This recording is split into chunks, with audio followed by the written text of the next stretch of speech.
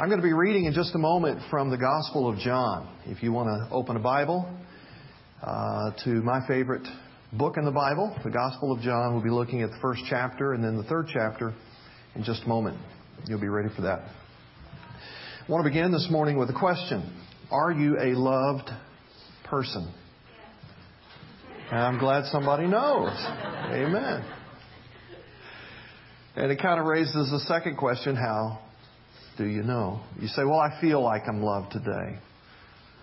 Maybe somebody else says, well, I'm not even sure. I don't particularly feel loved today.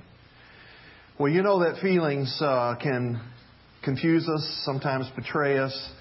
They're not always reliable and dependable, and they're rather superficial. And so the fact of the matter is, for you to know that you're a loved person and to day in and day out, without respect to feelings, live like a loved person, that's got to be something that is at a deeper, more substantial level for you, that you know it. You have a conviction. You have a belief. I'm a loved person. So the question then arises as to how does that conviction, how does that internalized belief get developed in us so that we know that we know that we know, yeah, I count. My life has value. I am loved. How do we get there? Well, one of the ways that God intends for us to get there is through our family of origin. And for some of us, that was able to happen. For others of us, we had a little dysfunctional or defective experience at that point. In my own situation, as dysfunctional as it was, it did prove to be a means and an avenue by which God loved me and by which I began to feel loved. And one of those happened, one of those means, one of those ways was by what I will call sacrificial work. My parents divorced when I was 4 years old, and so I really don't have any memories of my parents having a married life. I do have a lot of memories of my mother raising me and my younger brother as a single mom. She wasn't particularly well educated and skilled, but she was able to get a job as a secretary at a bank. And in those early years, it took a long time before my mother got to a place where she could buy and own a car. And so some of my early memories are of my mother getting up to go to work, and in a dress and heels, she would walk around 2 miles to a bus stop. She'd take the bus to the bank. She'd work all day, take the bus back, walk the couple of miles home, and then she would come in and be with my brother and myself, helping us with homework, debriefing the day, preparing dinner, helping us finish the homework, putting us to bed. And then occasionally, I would awaken for whatever reason. And when I would get up later into the night, it was not unusual for me to find my mother washing clothes and ironing clothes and mopping floors and cleaning dishes and doing all of that kind of stuff after my brother and I had gone to bed. Later, when I became a parent of small children, I marveled at the energy and the dedication and the commitment that my mother had expressed to provide for and to care for my brother and myself. So one of the ways that we communicate that love and others of us begin to internalize that love is that we see this kind of sacrificial working effort to care for us and to provide for us. Another way is through words. And my mother was fairly articulate at that point. She would definitely use the 3 words, I love you, but she would also use a lot of other words that would convey love. They would often be words of challenge and encouragement that basically would say, Scott, you're better than that. You can do better than that. You can work harder and accomplish and achieve. And she wouldn't allow me to settle for mediocrity, for just kind of coasting. And so there was this constant urge and nudge to reach some potential and maximize my gifts and my abilities and my talents. And then another thing that my mother would do is that She placed expectations on me. You go, well, I had that too, and I didn't like it. Well, I didn't particularly like mine. As I got older, my mother began to hand off responsibility to me to take care of my younger brother. And then I began to have the responsibility for washing the clothes and hanging them on the line. For you young people, that's what you did before you had dryers. And washing dishes and then drying them. Of course, that's what you did before you had dishwashers. And mopping and vacuuming floors and things like that. And not only that, my mother, couldn't afford to give me spending money. And so it was like, you want spending money? You earn spending money. And so I had paper routes and worked in stores and bagged groceries and all that kind of thing. My mother expected that I would be responsible, that I would be dependable, that I would carry some weight of responsibility within the house. And she expected that she would know at any given moment of any day where I was, what I was doing, with whom I was doing it. She made it her business to call other kids' parents and say, tell me more about what's going on at this party or at this gathering that my son has been invited to. I hated that. But the fact of the matter is, they were all expressions of love and care and concern for my well-being. And then the final thing I'll mention to you is that my mother had a persevering patience. Now, lest you think my mother walked around with a halo, she didn't. She had a lot of faults and frailty and made a lot of mistakes, but she did ever so much well. And when I talk about this persevering patience, I know most of you experience me now as this totally, well put together, sane, solid, exceptional kind of guy. But growing up, I was a mess. And I caused my mother a lot of grief. I made a lot of mistakes. I sinned a lot. And my mother kept on forgiving me, giving me another chance, believing in me, calling forth something better from me. And she just persevered in patience for me. So, all of that to say this. Ultimately, our sense of worth and value and being loved comes from God. He is not some detached, otherworldly being, but He is rather intimate and close and relationally engaging. And it is not unlike things that I just described with my mother or that you may have had with one of your parents. So, for example, in that first category of how my mother worked for me, God has done that for us. When you read the opening verses of Genesis, and we could survey the entire Bible just to talk about this first point, but let me be brief to say the reason God created the universe was not so that He could scratch a creative itch that He had. The reason that He created the entire universe was because He loved you. And He wanted to provide an environment that would sustain your life. And so you get into some of the specifics in Genesis. He creates, the sun so that we have this capacity to have the kinds of temperatures that we need in which to live and produce the kinds of crops and foods that would sustain us. He then provides the soil. He provides all kinds of vegetation. He provides a variety of animals that we can consume and nourish ourselves with. On and on and on, God works, creatively works to provide for us, to care for us.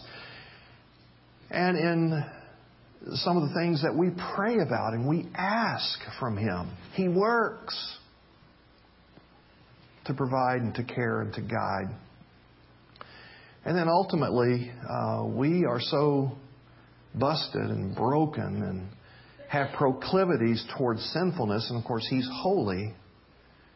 He worked to provide atoning sacrifice that would pay the price and reconcile us to Himself. He worked, He worked, He worked. And then when it comes to words, well, He has spoken quite a bit to us of His love for us. And I want you to look particularly, because it's fascinating to me, these opening verses in John's Gospel. So if you're looking at the first chapter, beginning with the first verse, we're told that in the beginning, we were just looking at that in Genesis. Now we're way over in John. In the beginning was the Word. And the Word was with God, and the Word was God, and He was with God in the beginning. And through Him all things were made. Without Him nothing was made that has been made. What is or who is this Word that has always been with God and is God, and is in fact the creative agent of God? Verse 14, the Word became flesh and made His dwelling among us, and we have seen His glory, the glory of the one and only who came from the Father, full of grace and truth. And of course, as you continue to read John's Gospel, you find out that he's referring to Jesus, the Christ. And so when you think about the words that God has used to convey His love to us, it actually begins with the act of creation. That is a work, but it's also His words. He speaks creation into being, and He does that as the Word. So the coming of Christ to us is a Word of God to us. I love you. And it's more explicitly stated, turn a page over to chapter 3, perhaps the best known verse in the Bible, verse 16. For God so loved the world that He gave His one and only Son. We could say at that point that He gave us His Word, that He loved us. That whoever believes in Jesus shall not perish but have eternal life. For God did not send His Son into the world to condemn the world, but to save the world through Him. In other words, God gave us His Word to say, this is how much you mean to me. This is how much I value you. This is how much I love you. He didn't give us words to condemn us. He gave us words to endow us with Himself and with our sense of value and worth. Now, friends, this sense of having a worth, a value, of being loved or cherished is at the core of who we are, and it's not something that we can ever acquire or earn. It's something that He bestows and gives. Now, some of you may remember some of the reports or some of the stories that came out of World War II with respect to the thousands and thousands of orphans that war created. And you may remember the stories about the orphanages across Europe that were so overwhelmed with babies that in a lot of instances there were large nurseries with just crib after crib after crib after crib with babies that there were not personnel enough to really give attention to. And so they would make sure that, a baby would be fed, and then there was a ton of other things that these people had to do. And the babies were basically left alone all day, every day, except for a time when someone would come to feed.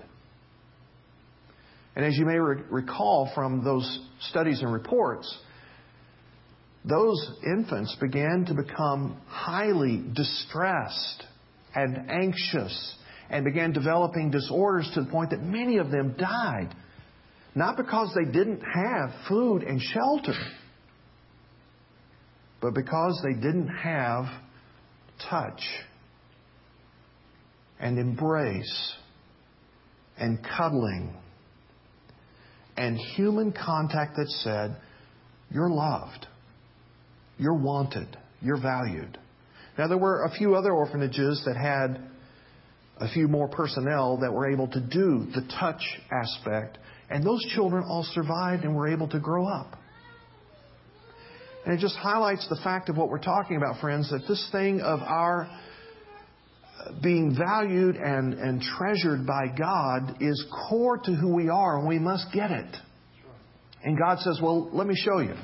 I will work on your behalf. I will give you words on your behalf to let you know how much you mean to me and how much I value you. And I'll place expectations upon your life. 1 Corinthians 13 tells us that God expects you and I will become loving people.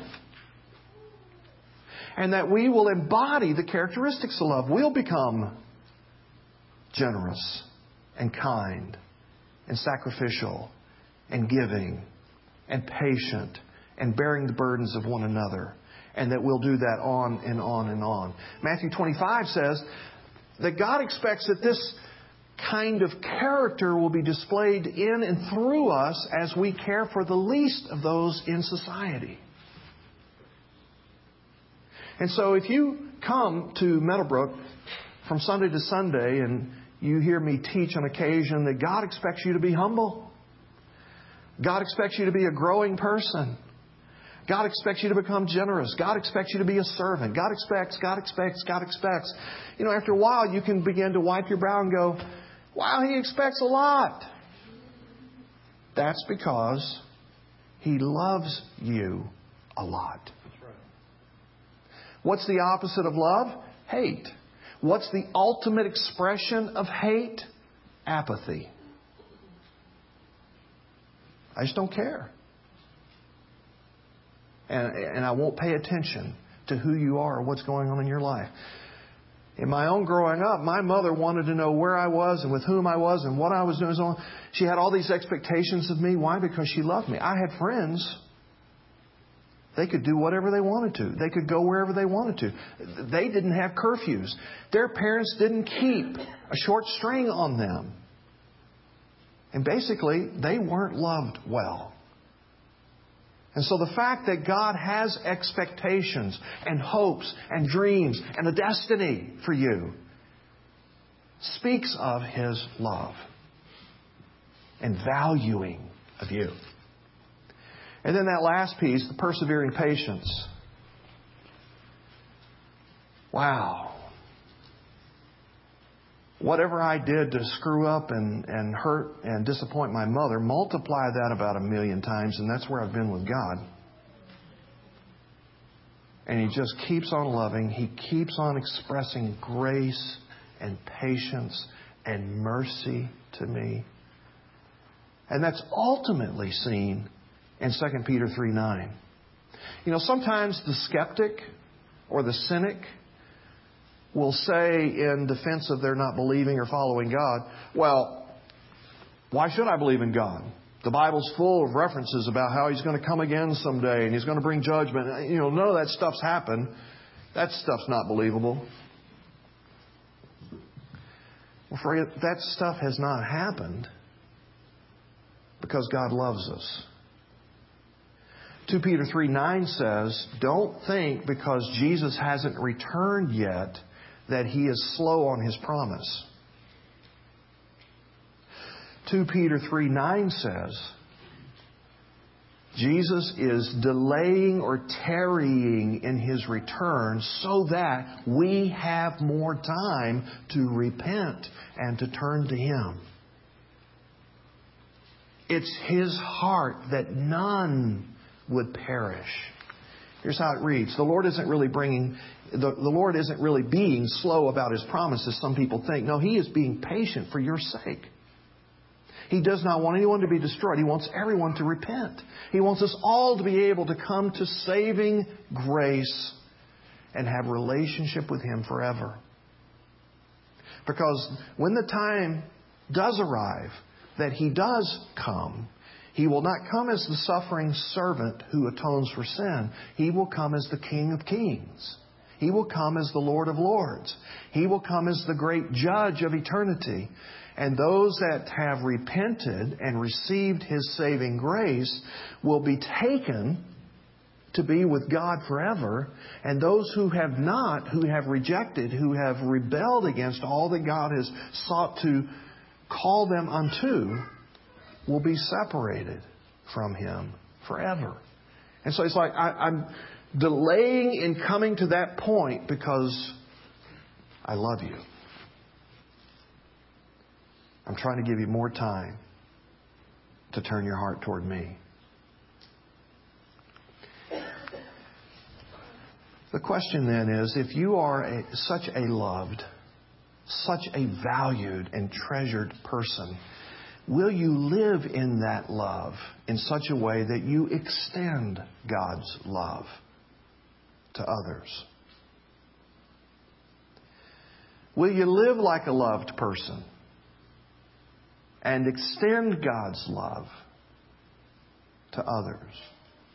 This past week, I was contacted by a friend of mine. It just so happens that this coming week, there will be a nationally known speaker and author who will be in our area. And my friend just happens to be hosting this person for lunch. And so my friend contacts me and says, would you like to join us for lunch?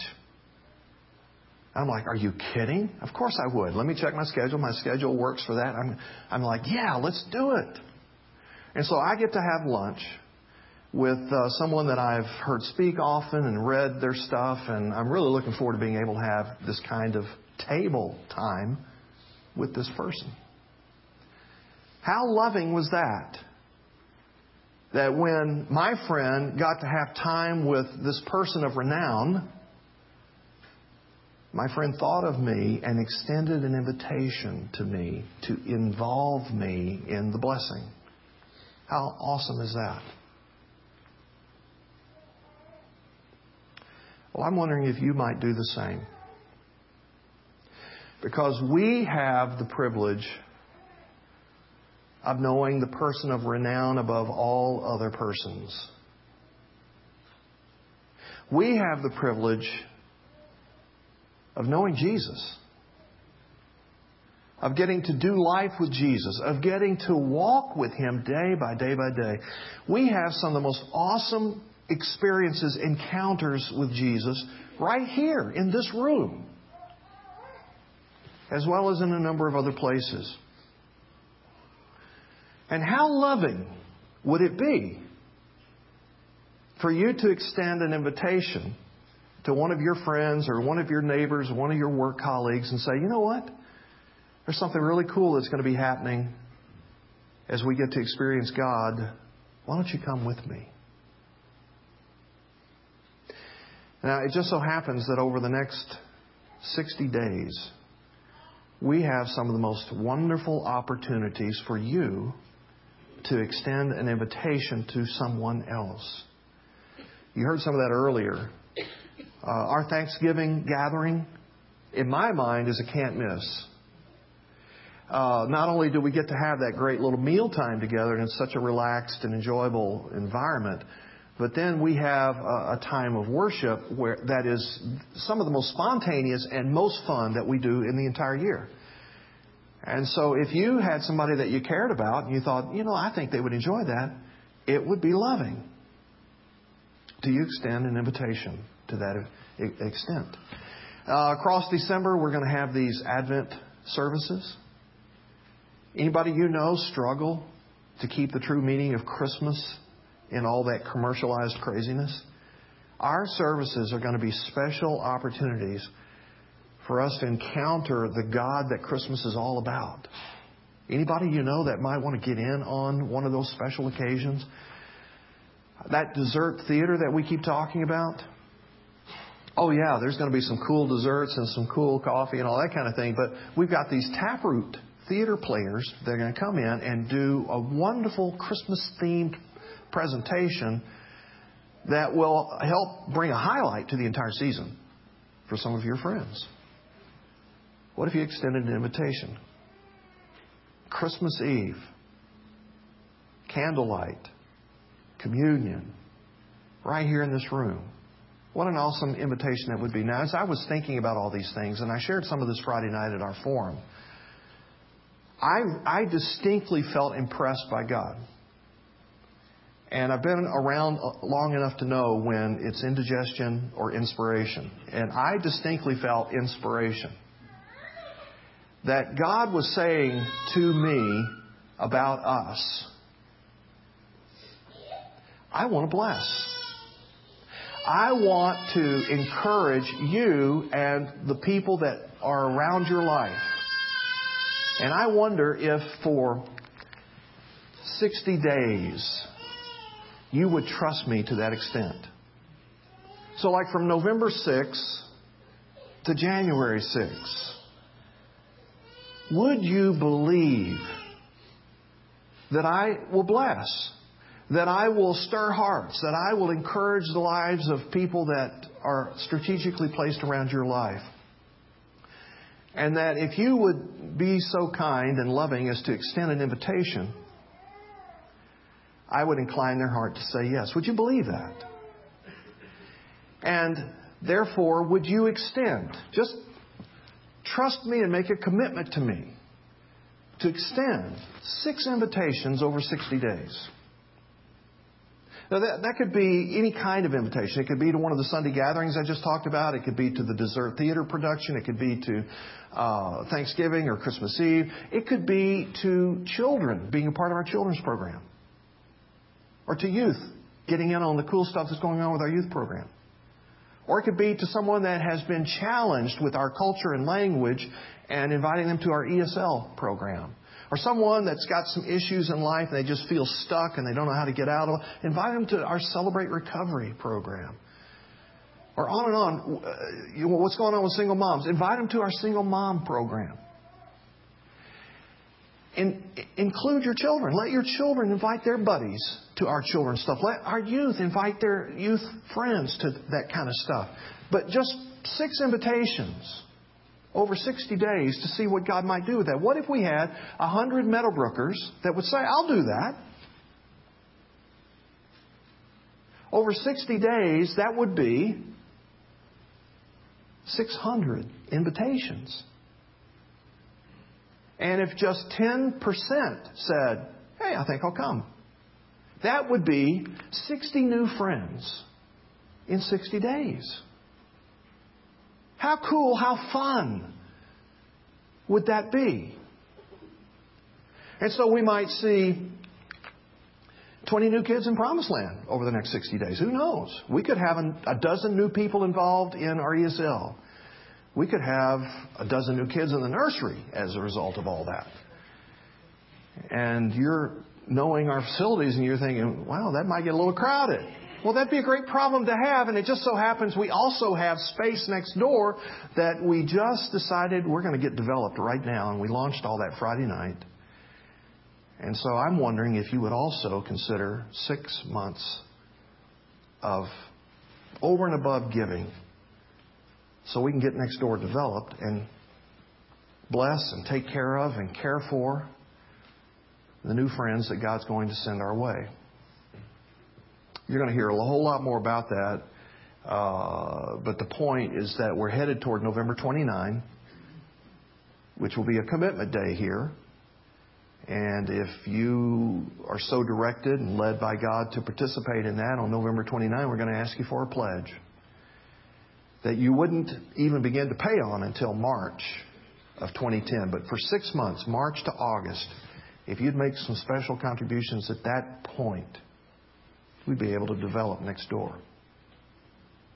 So let me just see how that's hitting you. How do you respond to that? Would you believe that God's working? Would you invite 6 people during those 60 days? Would you give for that 6-month special period? And as a loved person, extend God's love to others. Let's pray.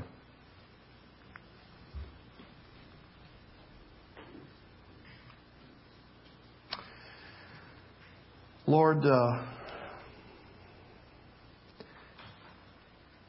We're just struck with the reality of how unlovely and unlovable we are sometimes.